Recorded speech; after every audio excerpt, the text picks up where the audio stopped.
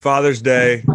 Again, y'all are listening on Monday. It is no longer Father's Day, but when you got a dad like mine, every day is Father's Day. Love my pops, and everybody always wants him on the show. But we got to give the people what they want. I got my dad on. I got him queued up on Zoom, which is no small feat for any dad right now. And we are in separate rooms in the same house on different computers, conducting a podcast on Father's Day. What's up, Dad? I'm doing great. Happy Father's Day. Happy Father's Day.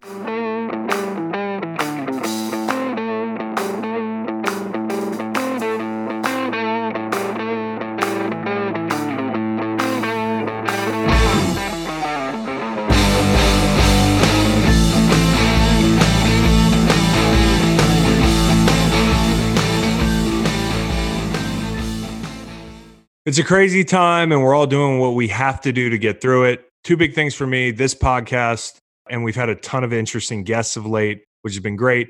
And then hiking, which I love doing. Like to get outside. Nice place to be where there's not a ton of people. There's a ton of good hikes in Virginia. I've been hitting the trails a lot, and that's in large part due to Allbirds. They are the new sponsor of the Greenlight Podcast, and I'm wearing a pair of these shoes right now. Beige Tree Dashers they sent me. They're great. They're lightweight, they're tough, and they have to be because believe me, I can put a hurting on an athletic shoe. I could Zion Williamson a shoe on the trail, and these things stand up. Allbirds also walks the walk when it comes to the environment. So my Tree Dashers are made of all natural materials like merino wool, eucalyptus fiber, and sugarcane, and they look good. Really thrilled to welcome Allbirds to the Greenlight Pod. Go check them out at allbirds.com, the Tree Dashers. Happy Monday, Greenlight Pod. I'm your host, Chris Long, and I've got another person on the line. The people have been asking, where is Macon Gunner? And I got Macon Gunner right here for y'all. Macon Gunner has been taking care of his new dog. So, in a way, happy Father's Day, Make. What do you mean in a way? It's a full-on happy Father's Day to me, and I appreciate it.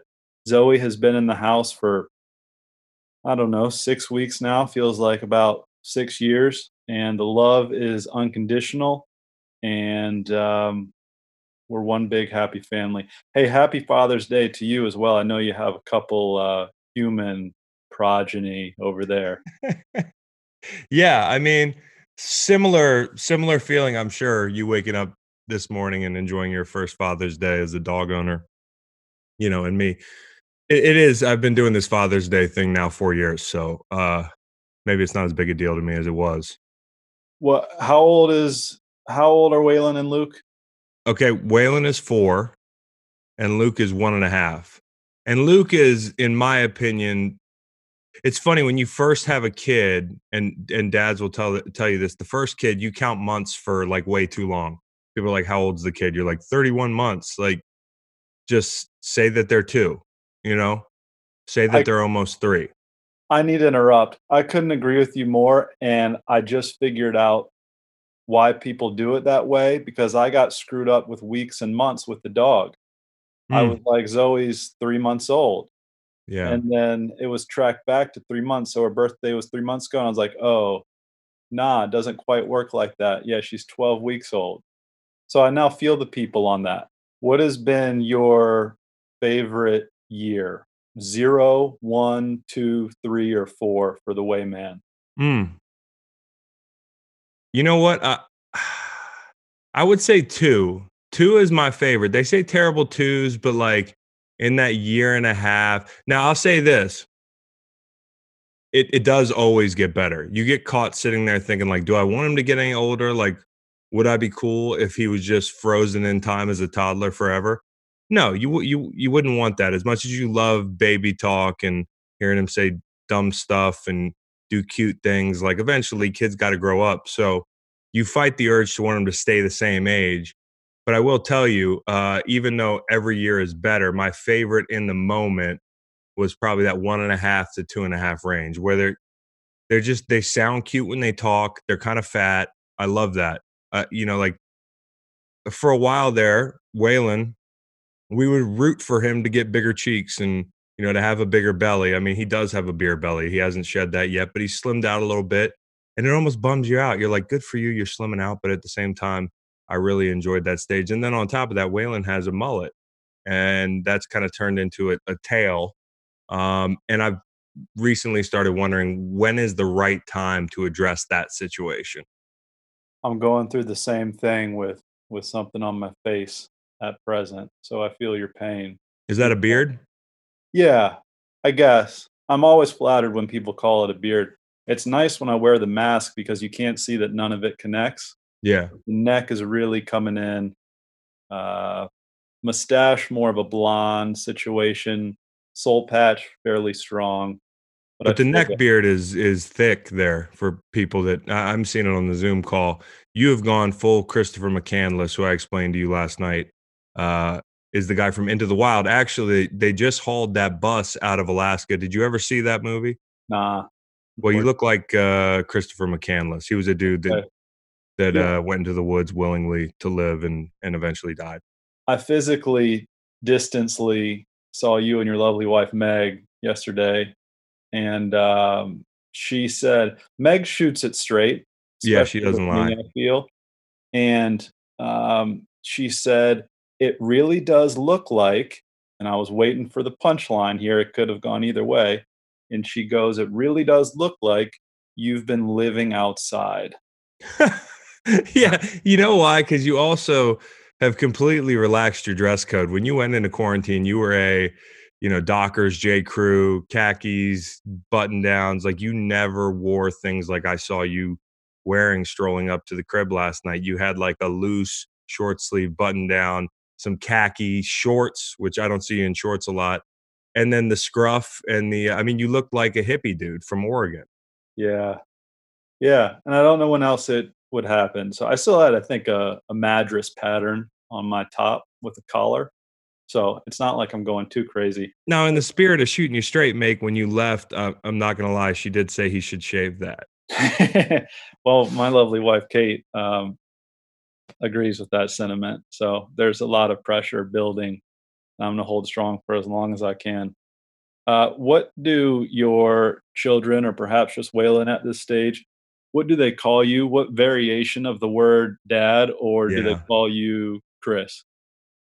Well, sometimes when Waylon calls me Chris, he's being a prick, and I So he have to let him knows. know that. That's awesome. But Waylon calls me, he still calls me dad. I mean, the minute he calls me dad, I'm gonna be bummed.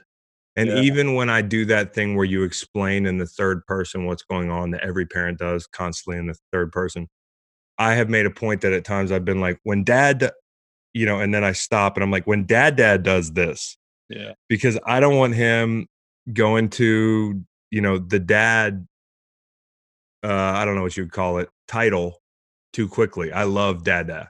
And then, yeah, it's the same thing with Luke right now.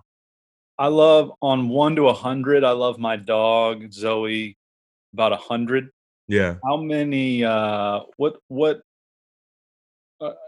I'm First thinking, off, what does Zoe call you um, to hit the tennis ball back to your side of the court? yeah, she's not speaking yet.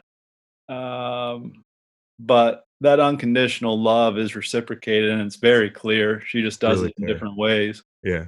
I'm fun dad. Like when she will trot into the living room from the kitchen, I will introduce her. Yeah. I'll go, that dog from Virginia, You do not. 22.2 pounds, Zoe Rabbit. Her last And name's then she Rabbit. ends up being 22.1 pounds within a matter of seconds because she takes a shit in your living room. She is, for the most part, stopped using the house as a toilet. I'm happy Oh, to that's report. good. Yeah, That's good. it's all What about do the people bubble. think about this beard when you're out showing MLS? Again, that's the beauty of the mask. Like, they can see it, and people who know me are like, "Oh, you grew a beard." I was like, "Ah, yeah," you know, as folks are wont to do in quarantine. But again, it doesn't look as, As uh, bad with a awful. with a mask on. Yeah, with a mask Okay. on. Okay. Yeah, You were yeah. asking me a question. I'm sorry. Okay, I love my dog 100 out of 100. Would you say your love as a dog owner in your life many times over, dog human love about equal? Um, Definitely not equal. What I'm doing right now is trying to figure out how many hundreds of times more you love your kid than you love a dog, which Damn. could be hard for you to ascertain right now because I can really tell that you are all in on dog ownership being like the parental kind of. I mean, Kate, your lovely wife, Kate was telling me you kiss the dog Oh yeah. a lot. You talk to the dog a lot, and that's part of being a dog owner, but it's not the same. I would say probably at least 50 times. And I only say that because your brain is not going to be able to comprehend it if I take it to a power of 100 or 200. Yeah, it's hard to comprehend 50x, bro. Um, It's kind of like, let me explain to you this way. Right now, you have your first high school girlfriend. okay. You are drunk with love, hormones. You don't know which way's up, and you don't think it could get any more serious. You and that dog are getting married. But I want to give you some sobering news. Eventually, life's going to go on. The dog's not going to live to be 100. I know it's a hard thing to hear right now. And the dog's also not a human being. Once you become, you know, a child, responsible for a child, it's much, much different. It's like the difference between that high school relationship and actually getting married, but even more serious than getting married because you can't divorce your kids. I think that's probably a phenomenal analogy by you. Thank you. Here's how messed up my brain is. I see her at 13 weeks and I'm like, "Damn, you're going to be dead in like 15 years." This is really sad. Like I'm already getting sad for the year 2035. Yeah, well, I mean, when it gets here, you'll have a ton of great memories, and you'll be able to recount. You'll have pictures, you'll have videos, you'll have a ton of great conversations that y'all had to look back on. All the things you say to each other. Take Yeah. your dog to little league and the high school graduation and that sort of thing. You see the dog take its first steps. Oh no, the dog was walking when you met it Listen, let's because you let's drove go your car to a breeder's house and let's picked up the dog and separated it from all of its kin. let's Is dog ownership problematic? let's go one for one here. What's the hardest stage of being a dad so far for you? Nice. The toughest stage, it might be the 3 stage because, as I mentioned, they're coming out of that very angelic, chubby, they're basically like a cherub. They're also napping. So that's nice. They're not crying anymore, they're potty trained, that sort of thing. And then all of a sudden, they start thinking for themselves, questioning things, pushing the envelope with you. They know everything's a pissing contest sometimes being a parent of a young child, and they know how to piss back now. They're not just pissing aimlessly, they're pissing with accuracy. Mhm. And on top of that, they stop taking naps. And then on top of that, if you have a second child, that child is going to change because the attention has shifted as well. So, an upside of this age is they get to start going to school, which is big for mama's happiness and, dad's free time subsequently and all that. And it's fun to see them at school. It's fun to see them make friends. But all of a sudden, they know what they're doing and it's a different ball game and they get skinnier.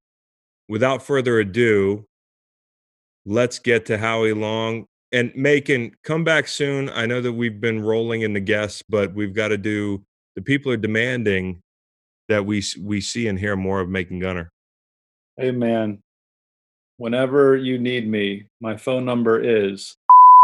And make a deepest of happy Father's Days. Hey, likewise, bro. Why isn't there a Brother's Day? It's a great question. I think Instagram has made it so that there's a hashtag day for everything, so you have an excuse to post your thirst trappy picture. Um, I've seen some people today just turning a Father's Day picture into a thirst trap picture, and that's really shameful. I know people love to congratulate themselves on birthdays, and they like to turn a ton of occasions into an excuse for posting a picture of themselves that they feel like looks kind of sexy. Father's Day is not the day to do that, guys. Nah, nah. I'm curious as to how much longer we can draw out this goodbye. Uh, 7 seconds. Let's get Howie Long on the line. Peace. Main event here, Father's Day.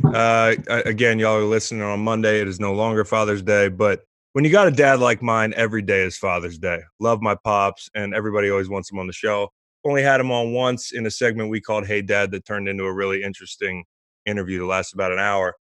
But we got to give the people what they want. I got my dad on. I got him queued up on Zoom, which is no small feat for any dad right now. And we are in separate rooms in the same house on different computers, conducting a podcast on Father's Day. What's up, Dad? I'm doing great. Happy Father's Day. Happy Father's Day for the Wow. I mean, and so the listeners know we've told each other that in person. Yeah. Texted each other in the morning, Yep. so we're not like just weirdos where we got Can't together say just it for this enough. podcast.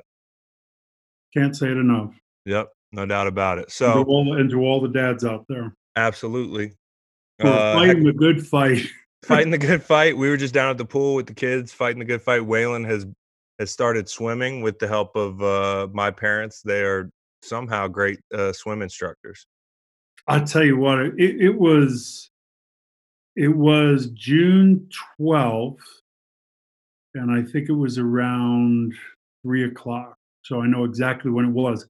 It's funny, when you guys were young, I was playing, and I was so, it was just a different time. None of the money was guaranteed, and you could be let go at any time. So, there was always that pressure to provide for the family. And you didn't really take time to stop and, take a Polaroid of what's happening. And I'll always remember him taking that first stroke on June 12th, which was just fabulous. Yeah, and he's like in a week, just all of a sudden like Aquaman out there. So we got that going for us, and we'll be able to be out on Flathead Lake soon, swimming in Montana, which is always our summertime. That's the light at the end of the tunnel with whatever's going on. So excited to get out there, and maybe we'll do another podcast. But for now, I told Dad, you, the listeners, had submitted a number of great questions. Actually, it's sometimes when it's interesting. Sometimes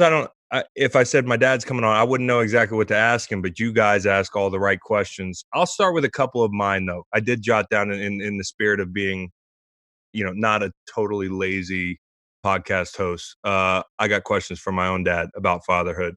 What was one thing you wish you knew earlier about being a dad? Oh, I wish, and I think we just touched on it. I wish I was so caught up in trying to be the best provider that I could be, and be the best football player I could be. And, even when I was home, I was there, but my mind was moving around in other places. How do I retired, and there wasn't a lot of money, and we've been fortunate enough to make most of our money after football. But I would say the being in the moment, seeing the Polaroid that you can lock in your mind of those moments. And I certainly have a number of those locked in my mind of you guys, but would have liked to have had those earlier. Yeah, you know what? It's funny because you've said that before, and I think one of the great things about you as a dad is like you have that reflection, but then you communicated it to me. You didn't just keep it to yourself. So as I'm like staring down the barrel towards the end of my career, knowing, hey, maybe it's a year or two more, maybe it's 3 years more. I don't know if I'm lucky. Uh, is it worth it? Because you describe wanting things to slow down, and I of course had kids later in my career and all that. Being after 30 and whatnot, but that factored in, like what you told me factored into when I thought about, hey, like maybe it's time to get off the treadmill. And then also like being cognizant of the fact that when I get home, trying to be present, and which was hard as a football player sometimes. Really hard. And, there's so much. And now there's even, I think there's even more pressure now to a great extent because of all the mediums that cover you. If you make a mistake or you do something good, it's shown 5,000 times that day and that night, and it's across the world in China in 30 seconds. Yeah. People, there are no shortage of critics. There are no shortage of people who are willing to pat you on the back. And I think you have to take both with equal measure. What was the hardest transition into being a dad? Well, and you and I have had this conversation. I'd like to think that some of you being a dad, and hopefully when Kyle's a dad, and hopefully when Howie's a dad, you take some of how we did things here, and the main consensus is you're always going to make mistakes. That's a consistent theme, but you just have to kind of reevaluate every night when you lay your head on the pillow and say, was I a good dad? Is there something I could have done better? And when you have one, two, three boys, it becomes more of a challenge. I would say because of my background, not really having that dad there. My father grew up in an orphanage from birth to 18 years old, and then went in the army. And first woman he met was my mother, and for whatever reason, the whole thing went south, and my dad was living in a car on Main Street. So I certainly can't take that frame of reference and use that in terms of raising our boys. Uh, but as you and I have talked about, the older I get, the more understanding I am of what a difficult situation he had in his life, being in an abusive, orphanage, and then having to go in the military. And because he was 6'7", at that time the legal limit was 6'6" in the military, and they had to find someone else to put you somewhere else to put you, and they put him in the Alaskan Ski Patrol and threw a couple of head 221s on his feet and said, "Go down the hill." Mm. So I think that was probably. I think I give your mom a lot of credit. Watching your mom who's a saint, and is every day is just the best person I know. And she has such a big heart and has such great patience. And that was something that I needed to learn. And as a player, we're taught to be fast reactors and volatile. That doesn't work at home. Yeah, and I thought, to your credit, and you and your dad got closer towards the end of his life, and I thought that was really cool to see you guys kind of figure some things out. And I thought it was important later on in his life, and as my career winded down, and we were in, and really kind of the catalyst for that was Montana, which is yeah, my dad would sit out. He'd come up there, and coming from Charlestown, he would be out in that fire pit till yeah, 4 in the morning, drinking whatever he was drinking and smoking whatever he was smoking, and just loved it to death. And he was on the trampoline with you guys. He really was a big kid. it was Amaretta and Marlboros. Amaretta di Cerrone, I think. Yeah, Whatever that is, I don't even know what it is. Yeah, it's not my taste of liquor. And I thought it was important, as I also thought it was important. I thought it was important for him to be a part of your lives, and I thought that was a good thing. I also thought it was really important that when your grandmother on your mother's side passed away, I had talked, Frankie, your grandfather, into coming and living with us down here, and I really thought he was he would be such a great influence, and it would be a great experience for you three boys to have him around. And as it turns out, those 10 years were a blessing. Yeah, he was a great grandfather, and I think one of the things about fatherhood, or just learning, how to be a man or whatever, that's a never ending journey. And we're always improving. And so to see him have that second opportunity as a grandfather, and then you all become friends, it was cool. So Yep. what was what's your best moment as a dad? What your highlight reel as a dad? Give me the number one. Oh God, there were so many. I don't think there's a number one. I mean, certainly with you, it was, the down in Atlanta. I mean, down in Houston, and playing Atlanta in the Super Bowl, and that day ran the gamut of emotions, because not that I had talked you into going to New England, but I trying to push you in a direction, or give my 2 cents on what direction gave you the best opportunity to win, because there's nothing like winning a championship. And I think I felt somewhat responsible when I think the score was 28-3 in the third Yeah, quarter. you felt like an And asshole. I was like the worst dad in the world. And it's, I can't help you with your chemistry homework, but I should at least be able to help you a little bit with football.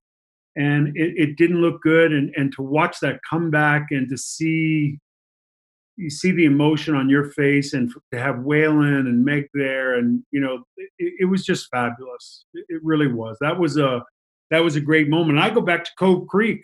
Cove Creek Yeah, was another great moment where Little League, we go 13-year-old from league. Yeah. Little League down in McIntyre to down to Cove Creek, which was another league in a bigger field. And there were a lot of kids who were really, really good in Little League, and at some point genetics kind of catches up, and it caught up that one final 2 weeks of the playoffs and the championship game, and you end up winning the MVP of the league. And Yeah, I don't remember much about that other than hitting 5 dingers in a oh, I weekend. remember And every I'm just minute. fucking with you. I was just saying. I I remember remember every my minute of it. exact stats. We were the 5th best team in a league of 5. Okay, which is a small league, but this Cove Creek, it has so many levels of competition. So Yeah. we were number 5 by a wide. Like, the only reason we made the playoffs because they said every team makes the playoffs. We played the first seeded Diamondbacks. They had a kid named Jeremy Crawford, who Yep. was a bad ass dude.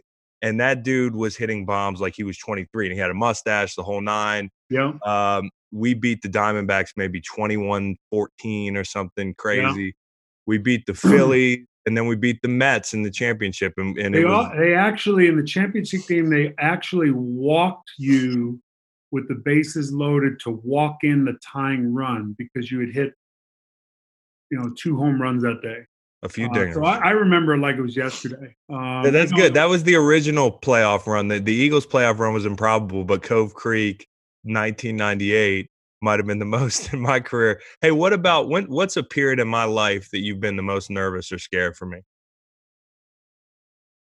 Ooh, that's a good one. I think when you make the transitions, the same thing that I was nervous and, I don't know, scared is maybe not the right word, but really nervous.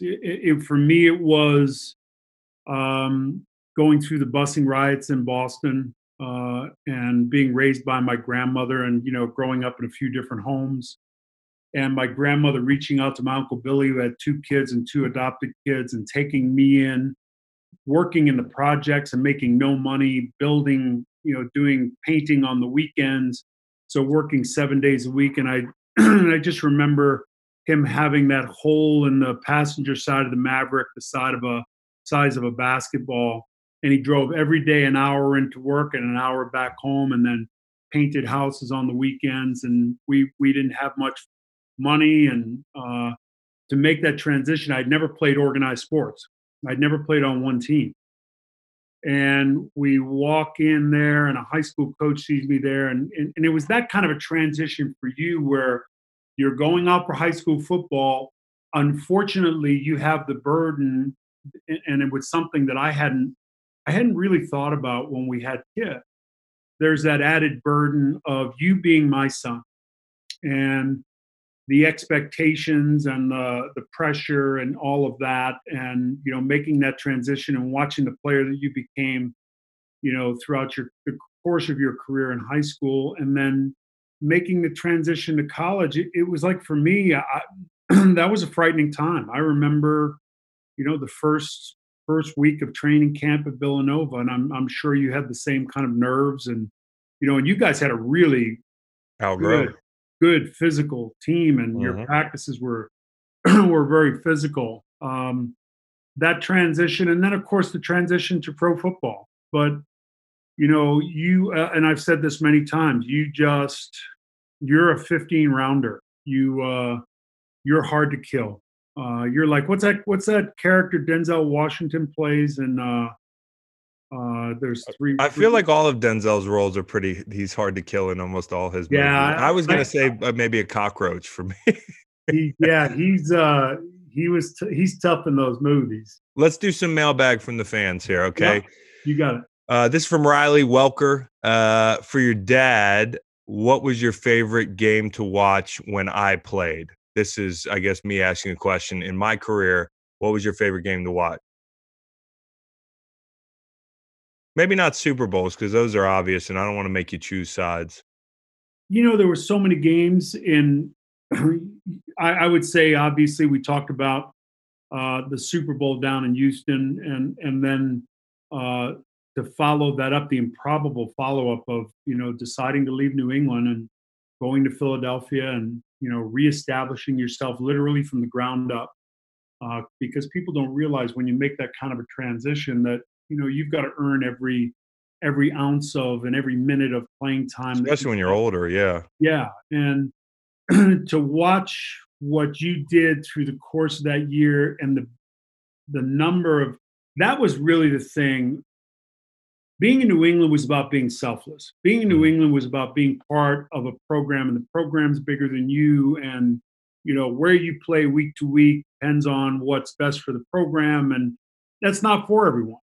And going to Philadelphia and having the opportunity to turn it loose to a great extent at a position that you're used to playing, Yeah. and watching the number of big plays that you made to contribute, and particularly late in games, was so much fun to watch.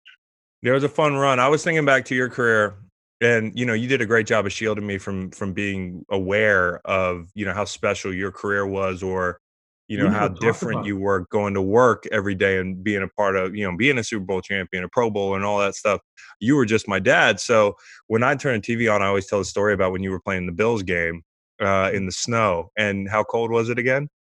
27 below. And just going back and forth. This is when I'm maybe 6 years old, because it was 91 maybe, or 90, 91. Yeah, 89, 91. So we were just me and my buddy Blake Solomon. Shout out to Blake Solomon. I don't know if you still listen, if you listen to Greenlight Pod somewhere, wherever you are. We were just playing NHL on Sega, and we were going back and forth as if it wasn't a big deal that you were playing the game. So I'd always love to go back and watch more games, and maybe I've never seen you play, Washington in the Super Bowl, like front to back. I want to see that game, or maybe one of those chippy games. So I'm gonna dive into the film room now that I Well, have access. watch. You want to watch the Washington game in '83 in Washington. Okay, We lost to set up the Super Bowl rematch. got it, Yeah. got it. Okay, I'll start there. Somebody said Hank says ask him between you and your brother who would be better with a flat top, and who would be an evil henchman in an action movie.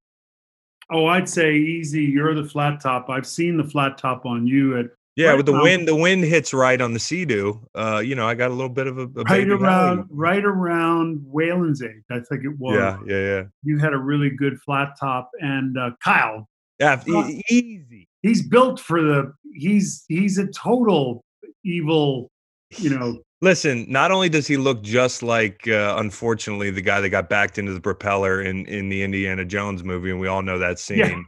Uh, but he has phenomenal villain range. I mean, I could see him, being Seabass in Dumb and Dumber, kicking in the stall door. I could see, him being a villain in Roadhouse, Bloodsport. He could be a villain in almost any genre or subgenre of movie. yeah, yeah. No, bring in the Kraken. Yeah, yeah, One of those two. that's him. Uh, Ryan Taylor, both of us. Who is your favorite quarterback to sack? Uh, I'd have to say the one that was probably the most challenging to sack, I know who you're gonna say. uh, and it was the one I saw so much, was John Elway. Um, and to add to that, when you're playing up in Denver, people don't realize, that altitude is real. And, if they go no huddle the first drive and they drive the length of the field, and then your team turns the ball over really quickly and you're back on the field again, you're digging down to a place that you've never dug before. And John was really ahead of his time, from an ability standpoint. His ability to bootleg, throw the ball 70 yards downfield across the field. He was Patrick Mahomes before Patrick Mahomes. And I don't know that they really knew what to do with it initially, and they tried to fit a square peg in a round hole, but then they found their stride. And unfortunately for him, or fortunately for him, he ends up winning back-to-back Super Bowls and retiring. But the John you saw in those Super Yeah. Bowls was not the John that I saw. And I was happy that he got the two Super Bowls, and happy for him, but he was probably my favorite to compete against. Elway in the helmet with the Bull Durham logo and the bright orange uniforms was different than Elway in those hideous, those Yeah, weird pant stripes and yeah. Well, the huff. you've seen his helmet in the gym. Yep, yep. That's one of the good ones you got there. You got a lot of great helmets. I would say for me, two guys that I had hat tricks against, and Russell I had a few hat tricks against, but Drew Brees and Russell Wilson. For Drew Brees, I mean, that's the best player I sacked a lot. Now, Eli Manning, I damn near finished and ended my career with sack 1 was Eli and sack 69 was Eli, or 68, because then my last sacks were 2 against Deshaun Watson.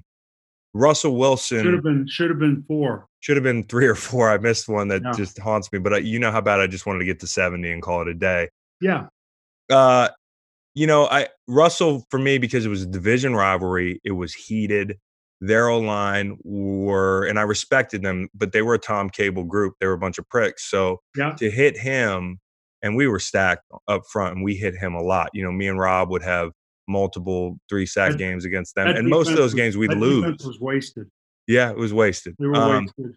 But I love Russ because, we both saw Russ growing up. He really is, a classy dude and a dude that has been almost underappreciated in his career. Still is. And as much as I'm saying Drew Brees that's my Hall of Famer that I love, I'll put that picture up for my kids to see all the times I sack Drew. Russell might end up being better. It's interesting about Russell because, our family background with him, because he played in the same division in high school, both in football and baseball. And I still remember throwing the football with him in a parking lot as a 13-year-old. Yeah. And calling over to University of Virginia saying, there's a kid out here in Richmond who throws the ball better than anybody you have on your staff, in your team. Yeah. You need to offer this kid as soon as possible. Now, fast forward, did I think it would catch up to him going from high school to college? I'm a big fan and always have been. Love Russell. Yeah. But I admittedly thought it would catch up to him a bit. You and everybody. I mean, who knew at that point? But then he goes from NC State to Wisconsin, leads him to the Rose Bowl. And again, I'm thinking to myself, yeah, but you get to the NFL and it's going to be different. The height thing, the build thing, he just didn't look like, Think but about how many doors he opened up for other quarterbacks. Yes. Because I think if you have a young, mobile quarterback who can both throw from the pocket and pull it down and run and look to throw versus looking to run, you want to show them tape of Russell, not just for that, but also for the number of hits Russell doesn't take because Russell's smart. Right, exactly. He's the proof that as a mobile quarterback, it doesn't mean that he's necessarily going to get beat up if you know how. The one thing he struggled with sliding at times in the open field, isn't but that weird? It's the weirdest thing. He's such a great athlete, but he didn't slide well. But I think the biggest thing is opening that door for shorter quarterbacks as well. I mean, he's not the first short quarterback, but you wonder how many great quarterbacks got passed up on for years because there wasn't a Russell Wilson. How many great quarterbacks ended up being running backs, wide receivers, and cornerbacks? Yeah. Hell, we could go deeper and deeper, but I played against Warren Moon. How did Warren Moon have to go to Canada for 5 years? Yeah, well, we know how. It boggles my mind. Yeah, no, I know. But the kid out. I'll give you another example. The kid out in Arizona is special. Yeah, but how many opportunities would he get if it's not for Russell Wilson or guys that are shorter, But what made me think of him was the slide, because they're both kind of middle infielder guys. Yeah. And the kid in Arizona goes from vertical to horizontal in a split second. Not far to go. You just can't, right? There's a short joke. I mean, but I'm not trying to make it, but it's true. I mean, is Brock Osweiler going to slide better than Kyler Murray? I don't think so. And that was Cam. Cam is, first thing I said when I saw Cam in person, so I said, damn, you're a big son. Yeah. It spit right out of my mouth. I was like, oh my God, he's big. Yeah. He had a hard time getting from vertical to down. Mm-hmm. to avoid the hit. And it's one of the reasons why he took so many hits.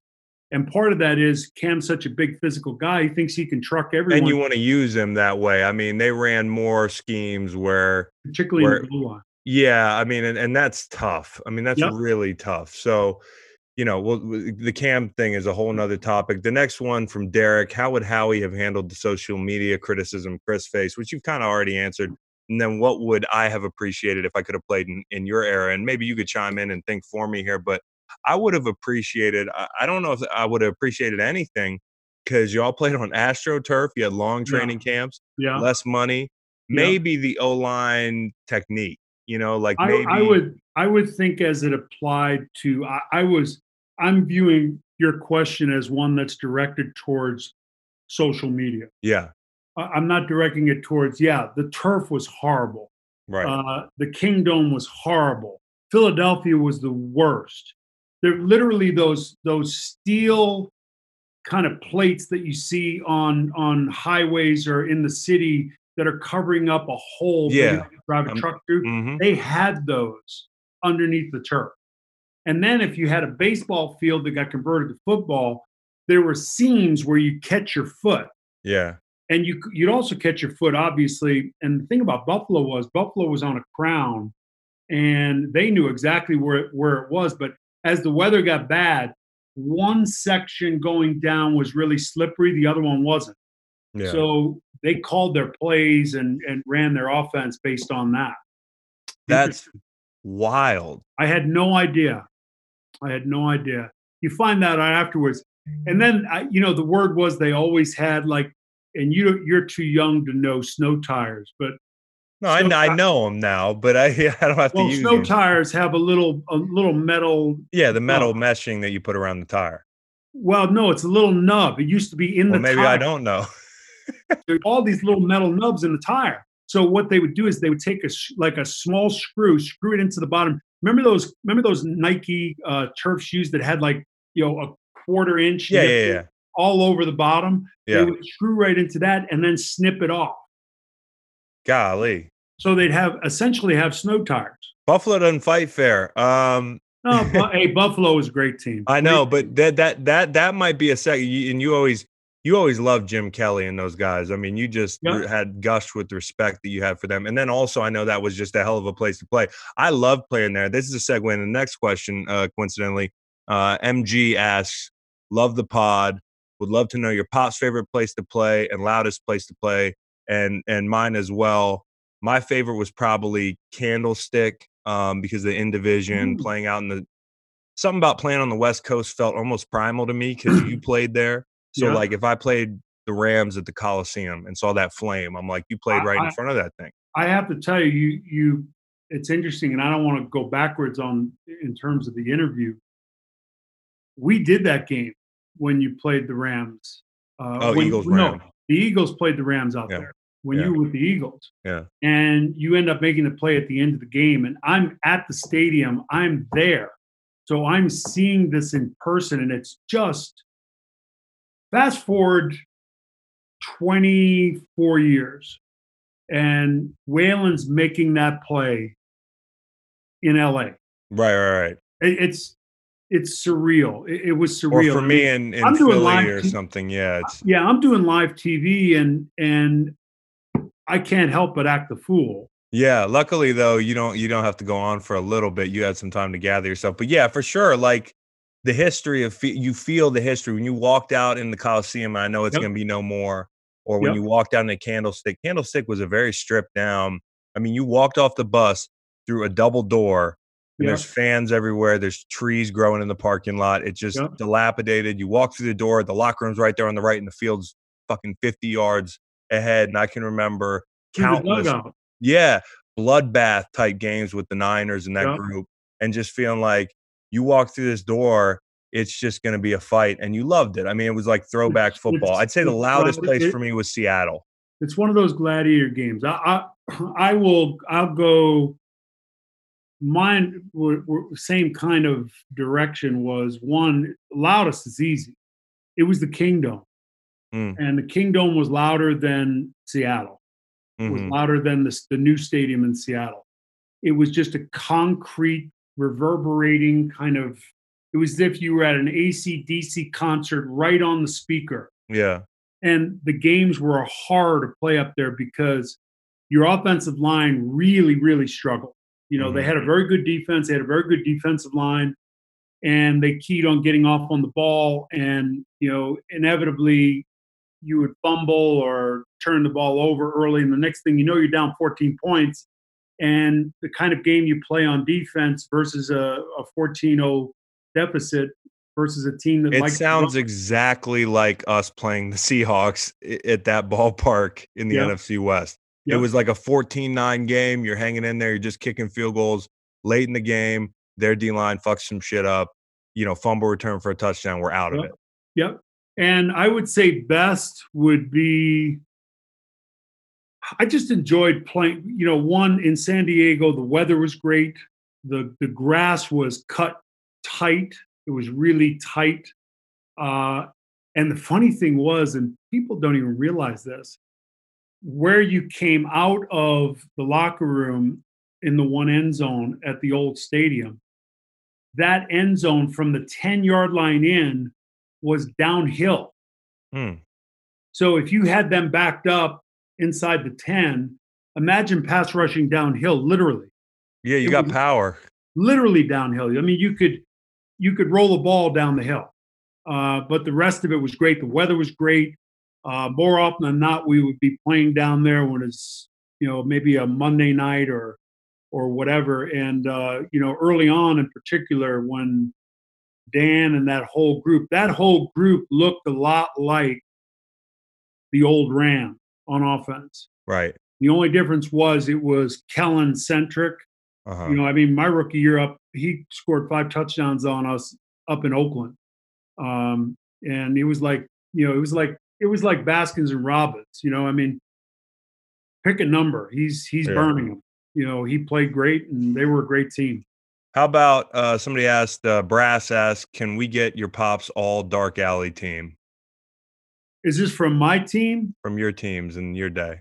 Oh, Lyle is right there for sure. Yeah, he goes in first. Yeah. You send just to Lyle see what's in first. the alley. I'd say Bill Pickel. Godfather. Yep. Bill would die for you. Literally die for you. I mean, quick Bill story. He had a guy came over dating his daughter in high school, and this is the best line I've ever heard. So, Johnny, what are you going to be doing tonight? Well, Mr. Pickel, we're going to go over to Jimmy's house. And, he said, well, is there going to be any alcohol there? And, the kid kind of stuttered. And Bill said to him, and this is when Bill's big now, but he was in shape and different then. He said, because I just want you to know, I'll do the time. That's the best line I've ever heard in my life. Rick Townsend, because he's quick. Matt Millen, even with the new heart. Chester McLaughlin, that's a good group. Yeah, right, a real good group. You guys had some tough. I'm going to go Aaron Donald, one of the baddest dudes. I mean, a lot of great players don't necessarily mean they're tough guys. This guy, I agree. He's a tough guy and physically could pick you up and throw you over a fence. You know how people throw people through windows in a movie? Aaron could do that in real life. William Hayes, one of the strongest people, one of the most loyal friends I've ever had, and was my rush right next to him. He came in the game after me in St. Louis, and he was one of the most underrated players, but also just a badass. Kendall Langford, like a bear. I mean, this dude, he gets his hands on you, it's over. Eugene Sims, who not a lot of people know, but Eugene Sims is one of the, when you want to talk about fighting and actually throwing hands, this guy's like a 280-pound featherweight. Huh? That's what people don't understand. Some people are good fighters. I was a good fighter. Kyle's too good a fighter. Yeah. You throw that size in there with Kyle. It's not really a fair fight. And there we go. I'm going to throw Kyle in at the end there. What's that, for the alleyway? Yeah, for the alleyway team. I mean, I didn't know Kyle was an option to go in the alleyway. Well, because he's in my family, I pulled him. Okay. Although he played for another team, I pulled Kyle in. So that's pretty good. We got a good lineup there. Anthony Zamora asked, this is for me, do you have plans to retire a Ram, or is that bridge burned? The bridge was never burned, and my dad could tell you this because we had Les Snead over for dinner in Montana a year ago. I've never, and my dad could tell you this, I was never bitter about the Rams thing. I was never bitter about the Rams thing. You were pragmatic about it. Yeah, and honestly, I would have retired a Ram, but they moved to LA. I'm not an LA Ram. I'm a St. Louis Ram. And to be honest, the team that I most associate with now is, Boston. I was there for a year. I loved a lot about that, but I didn't live in the city. I wasn't like a big part of the community there. And fans are super supportive, but I didn't get to know them the way I knew people in Philly. And a lot of that was geography, and I was putting my head down and just there for one reason. And in Philly, it was like the city just got a hold of me. So if I ever do the official retire as something, I'll probably do it as an Eagle. But I really, I might just want to go back to St. Louis and pick my favorite dive bar and retire as a St. Louis Ram. Have my little press conference with one of my drinking buddies there, maybe one of the old equipment guys that's left living in St. Louis, and we have a little presser. I felt like you immersed yourself into that city, living downtown and being a part of it. And I remember that night after the championship game, that was versus Minnesota. Minnesota. Yeah, and you made the big play and forces a flutter ball and interception, return for a touchdown, and game's over. I remember your mom and I were stuck. We ended up barricades downtown. We couldn't get to our hotel. We had to park at a hotel 5 blocks, and it honestly, it looked like the Purge. Yeah. And your mom and I are walking. Of course, mom, your mom is like, "Oh, we'll just say hello to people. We're going to be friendly." So keep your head down, because I'm thinking, who am I going to have to knock out on the way back to the hotel? Yeah, because everybody's drunk. Even if they're on your team, everybody's drunk. Thankfully, you were a big part of that team and that city. Yeah, so you were good that night. I had carte blanche. It was like I had, if I were getting pulled over by the cops and I had a cop car, I had the Chris Long card. Okay. What's the biggest difference between his and your era of NFL playing days? I think the second part of this conversation we had, who had more tools in their pass rushing toolbox? I may have had more different moves. No question. And been an edge rusher more, but you could do edge rushing and rush inside, and you could rush inside at such a high level that for me, that versatility, I think, gives you the edge. And you have more sacks by 13. If I got you in a phone booth, I was good. Yeah. I could win in a phone booth. The further away from the ball I got, the air got thinner, and I wasn't comfortable.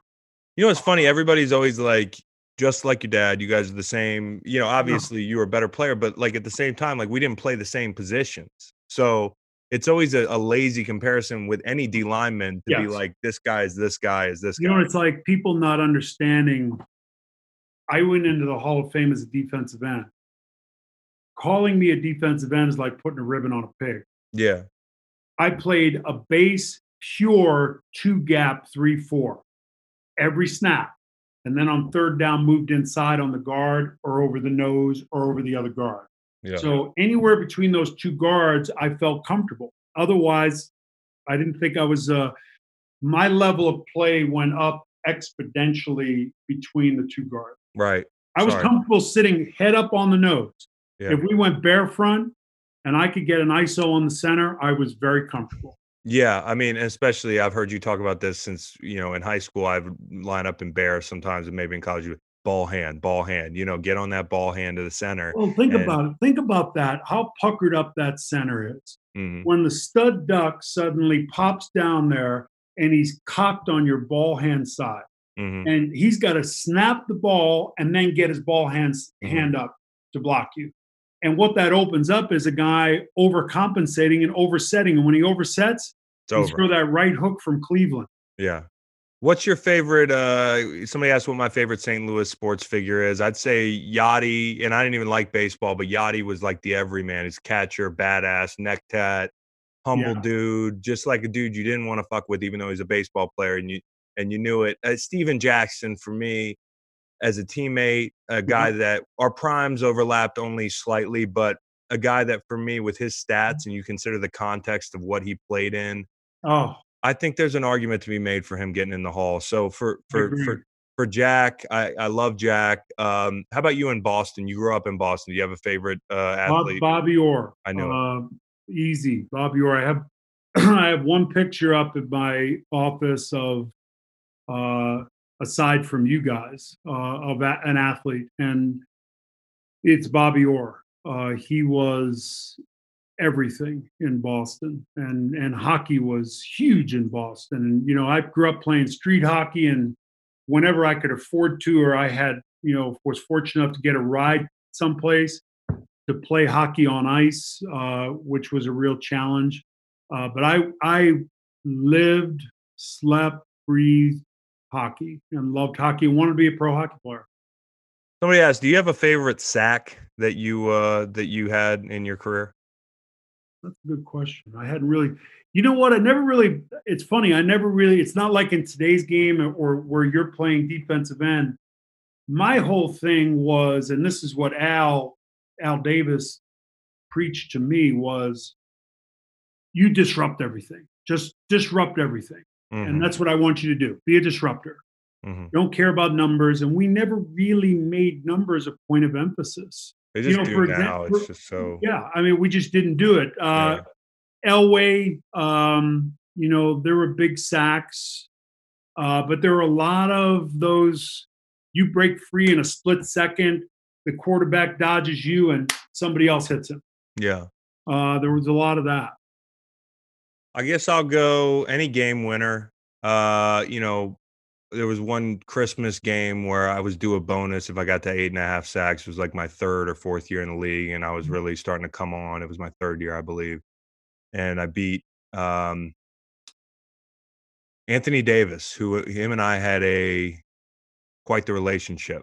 I beat him for a sack, stripped Alex Smith. We win the game, got the bonus. It was a large bonus.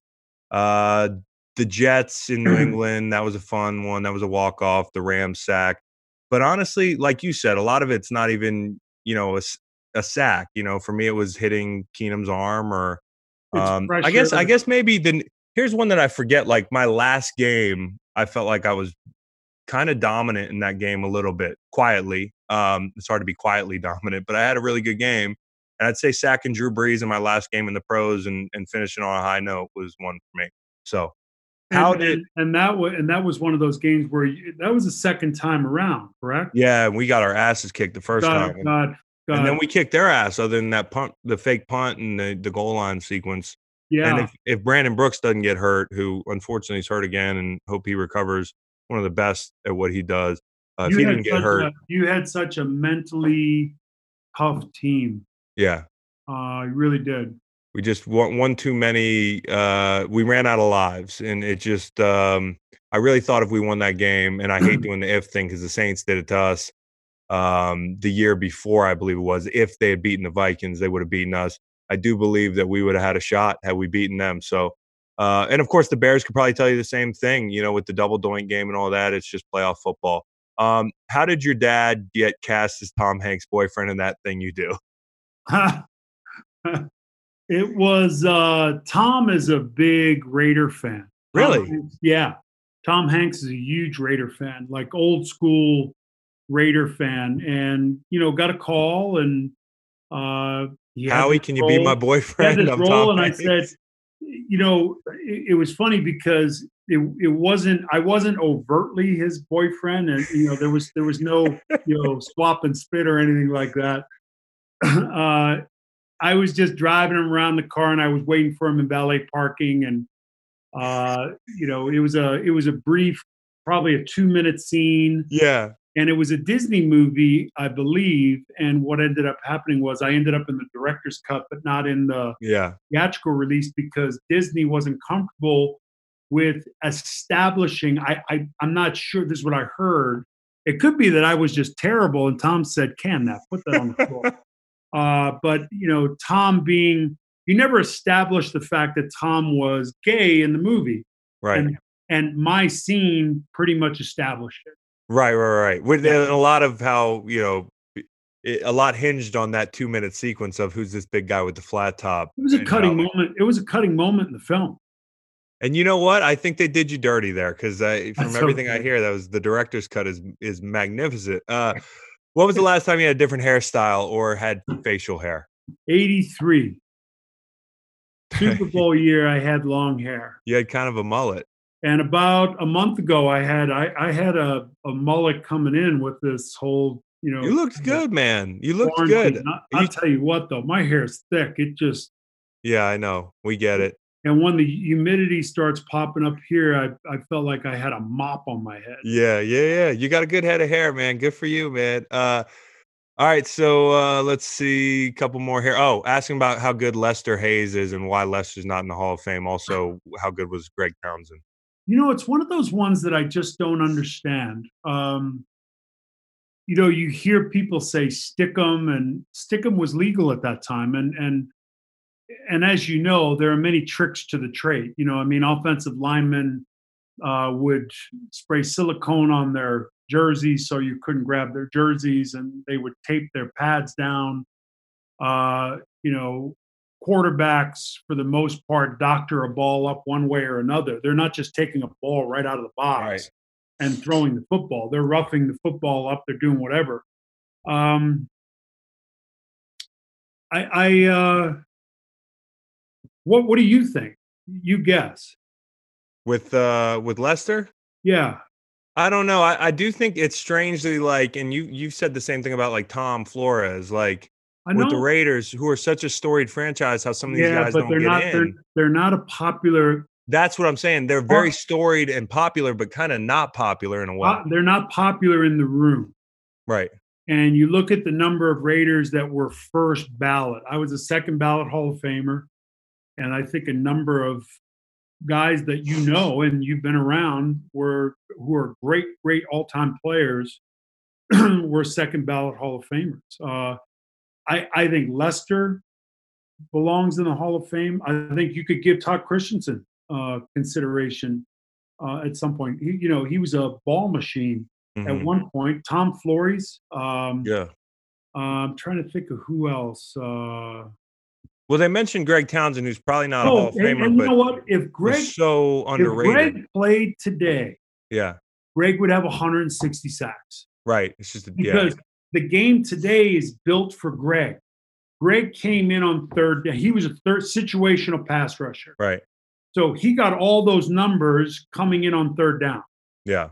For the most part, unless it was the end of the game and they're going no huddle. And right.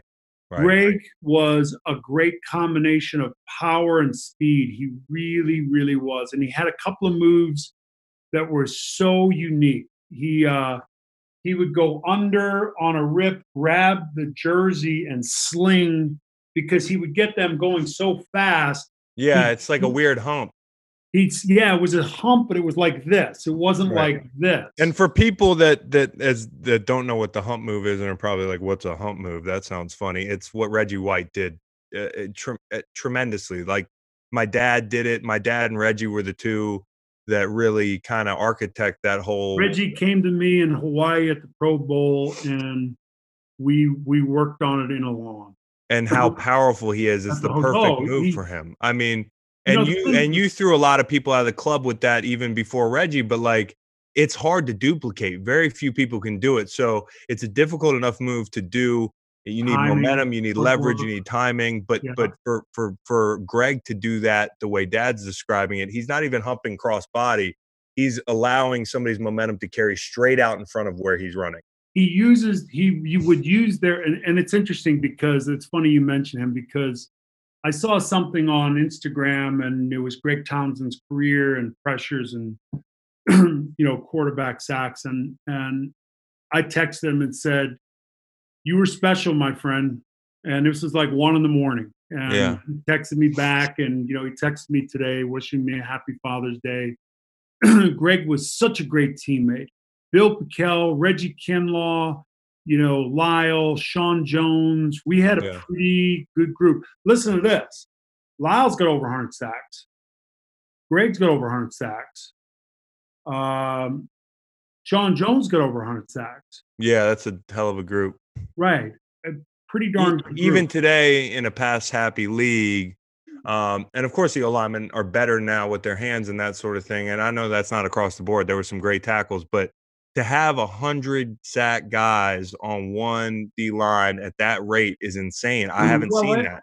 as you know, it's part of it is what scheme are you playing in? Yeah. Like I remember when we would be playing, I'd be two gapping every play, and Hmm. just saying, "Oh, boom, boom, boom," Hmm. pure two gap, no slanting, no, not kind of a two gap 3-man front scheme where you're, There's not many just of those schemes left. no, but some guys do. But they no, there's not a lot of people that do straight two gap. But we would look at Minnesota, Hmm. with Chris Dolman. Dolman Yeah. and that whole group, and Millard, who was a great player. At 18 or 19 in 1 year as Right. a three. Yeah, and but they were rushing the quarterback every play. Right. It was one of those defenses where, let's just meet at the quarterback, and if we run into the run on the way, great. And then the Bears was, in my mind, was the perfect mesh of talent and scheme, Yeah. where at that time nobody knew how to block it. So you were guaranteed a one-on-one and often unblocked. Yeah. So playing in that kind of scheme would be great. And I dreamed about playing those kinds of schemes. Craziest Lyle Alzado memory playing with him. Oh God, there's so many. Whew. Some you can't share, but Talk about throwing people out of the club. yeah, quite literally. One time in traffic, and I called him 3 Mile Lyle after 3 Mile Island, the nuclear power Yeah. plant, because you never knew when he was going to go. You just didn't. And Lyle could be benevolent and kind and looked out for me, spent time over his house, he was a good friend. It got to the point where I actually bought him a mood ring and Mm. gave him the mood ring, and it almost came to blows over the mood ring. But you just had to base your whole day on the first hello Right. on a Wednesday. Say, "Hey, Lyle, how you doing?" And you could base the whole day on that. And he was an angry guy. Where I think it was Chris Ward, I think was the tackle from the Jets. He ripped his helmet off, tried to beat him with it, and then chucked it 30 yards down the field. Yeah, I mean, it was a different era. I mean, that One was time that. we were driving down the road, and somebody kind of cut us off a little bit, and I'm like, oh no. And Lyle gets out of the car, and he's got this poor guy was barking a little bit, which is just a mistake. I mean, just don't bark at the guy who looks like he just got out of Alcatraz. Yeah. And Lyle is, he's benching 570. He's, jacked beyond belief. He's got muscles where you shouldn't have muscles. He gets out of the car, and he's got this guy by the shirt, half out of the car, dragging him out the window of the car. And I go over there and fortunately get him off the guy, and we get back in the car, and he's angry for the next 4 or 5 minutes. But he was, It just wow. depended on the day. Yep. How's your day going? That was it. You could say hello in the morning and base your whole day off of that. That's so funny because you used to say to me when I was a kid, "Is your mood ring white and bright today?" And I Yeah. know probably where that comes from. It comes from Lyle Alzado. Somebody said, "I've heard mention of Howie leaving the stadium with the boys in the car, and some fans, in quotes, were shouting negative things." He said he got out and settled things. What was that like? Oh, that was you. Yeah, no, Uh, but I don't remember it. you were in this, yeah, and I tried to kind of I remember more vividly my mom nearly killing a guy over him being a dickhead in traffic than you. yeah. And people think I'm the one you have to fear. She's the one. It was at the Coliseum, and I was recovering from torn ligaments in my ankle. And we were walking up the tunnel, and this guy was yelling um, in the stands, yelling, yelling, yelling. And we parked right outside the top, that top of that tunnel at the Coliseum. Mhm. We were parked right across the street from that. And I think I had a Bronco at that time. And now all of a sudden through the crowd, people saying, hey, how you doing? How you doing? Because we didn't have a private parking lot. Mhm. It's not like now. Yeah. And this guy, these 2, 3 guys who had been heckling me from the crowd, and I'm wired tight at that point. So Yeah. anything can kind of I'm ready to go.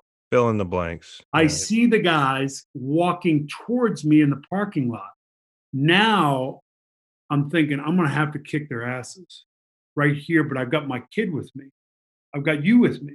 Yeah. So there's this really nice man who I'm signing something for, and his car's parked right there. I said, would you do me a favor? Something bad is going to happen. I need to put my son in your car. Can you just sit there with him to make sure that he's okay? Yeah. And these guys came over, and I thought it was going to be a fight. And now they want to make up. Right. Of course.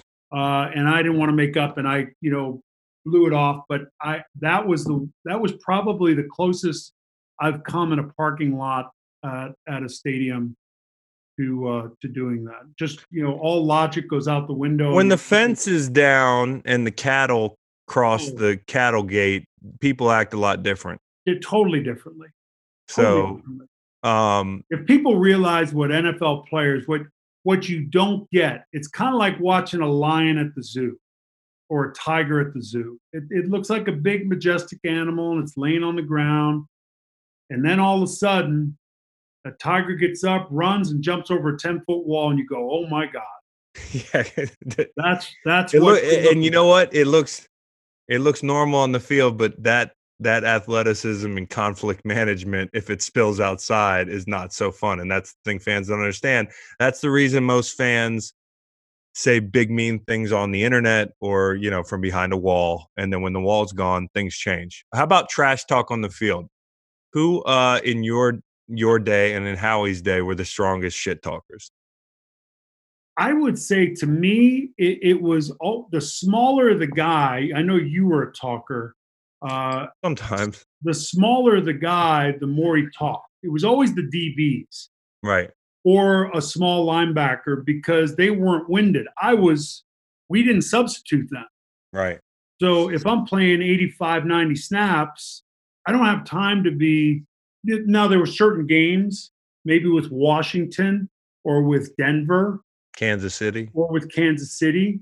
Those were some games where there were some words exchanged, but Lyle was the most colorful, because Lyle would say, I'm going to meet you in the parking lot. I'm going to kill you in front of your family. Yeah. Like, who comes up with that? Did he think that up at night? Right. Yeah, Lyle, I could imagine one that. Huh?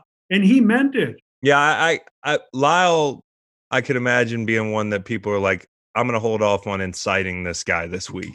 It's just like, maybe don't poke the bear. Now, and the one guy I forgot on the alleyway, and also a guy that you just didn't want to push too far, was Chester McLaughlin. Yeah. Who lived with us for a while up in Palos Verdes. Yeah. I remember. He said it was a barn. It wasn't a barn. It was a guest house. It's a nice house. Yeah, he's got me living in the barn. Yeah, stop. Chester, he was the man. He was a great. I thought of him as a house guest, but evidently he was living there. Same thing when Nolan Harrison would come over. Shout out to Nolan. He gave me all his video games when he was done with them, and I had this great little Nintendo cache that came from him. So, and Sean Jones was with us for a while too. Yep. I would say on my end, and I was never like, I'm going to come out and talk shit. But if somebody was to push me, I could go from 0 to 100 pretty quickly verbally. And usually I was aiming to hurt your feelings and I want to get you as mad as possible, depending on who you are. Now, I don't want to there were certain offensive players you don't want to get mad, but an offensive lineman, I was never afraid of pissing off, because if O-linemen are mad, they don't play smart. They don't sit the same. They overextend. You're right. They're off balance. You get a big fat guy mad. A big fat guy acts like a big fat guy. And now teammates, Brandon Graham talked probably the most, but he never cussed and he was always smiling. So I was like, what are you doing? He was like a video game trash talker, like, the canned movie version. Trash talk, scripted talk. Yeah. And I didn't, but as far as shit talkers are concerned, there was never William. Oh, Will Hayes. Will Hayes got my brother to nearly kill him, and realized that maybe he shouldn't do that anymore. Yeah, that's, you know what? It's just the wrong tree to bark up. Yeah. It's Yeah. easy to bark up. I guess it's nice to have the big brother thing, so at least I have a little bit of a mental Thank God for you edge. that day. Thank God for you that day. Yeah, because I pulled him out of there. I How actually, did he not get thrown out of that game? I think the refs were thinking about our family dinner, and I appreciate that. So Oh, it was a tough day. yeah, tougher for the Bears because the Rams, we got one of our rare W's. So, Pops, we gotta go because we gotta go grill out and hang out. But I know people really love having you on to listen to all your stories and stuff. And it's cool on Father's Day to have you on. So, Well, I appreciate it, and to watch the kind of father you've become is just, oh, warms our hearts. thanks, man. I And said I and this. I know that you're gonna be stumped for guests when you're up in Montana, so I might make a return. Yeah. Uh, Well, Dad, with the technology, I want to break this down for you. I know we're just a room away, but this Zoom thing works across the country. So we're going to keep rolling, man. But I will say this, I think one of the greatest things about my dad is that it's not just because being a dad, as we alluded to, and I could already tell in 4 years, but watching my dad is like a lifelong process. So like you're not just the dad that made me food when I was a kid or like that took me to Little League. Now you're my friend and my dad. And that's a totally different job. And I get to yeah, watch you being a granddad and all that stuff. So I think your versatility, you're a versatile player, you're a versatile dad, and you've hit a home run at every turn. So love you and appreciate you being on, bud. love you too, man. So signing off, we will see you Wednesday, and pretty soon we'll go to 2 pods a week in preparation for my vacation and my sanity, trying to maintain my sanity. 3 is tough. But this week, we got 3 very good pods, including this one that you just heard. I think it was good. Wednesday, we have an NFL quarterback. Friday, we have an NBA retired star, a big personality. I'll let you guys take some guesses, and I'll see y'all Wednesday.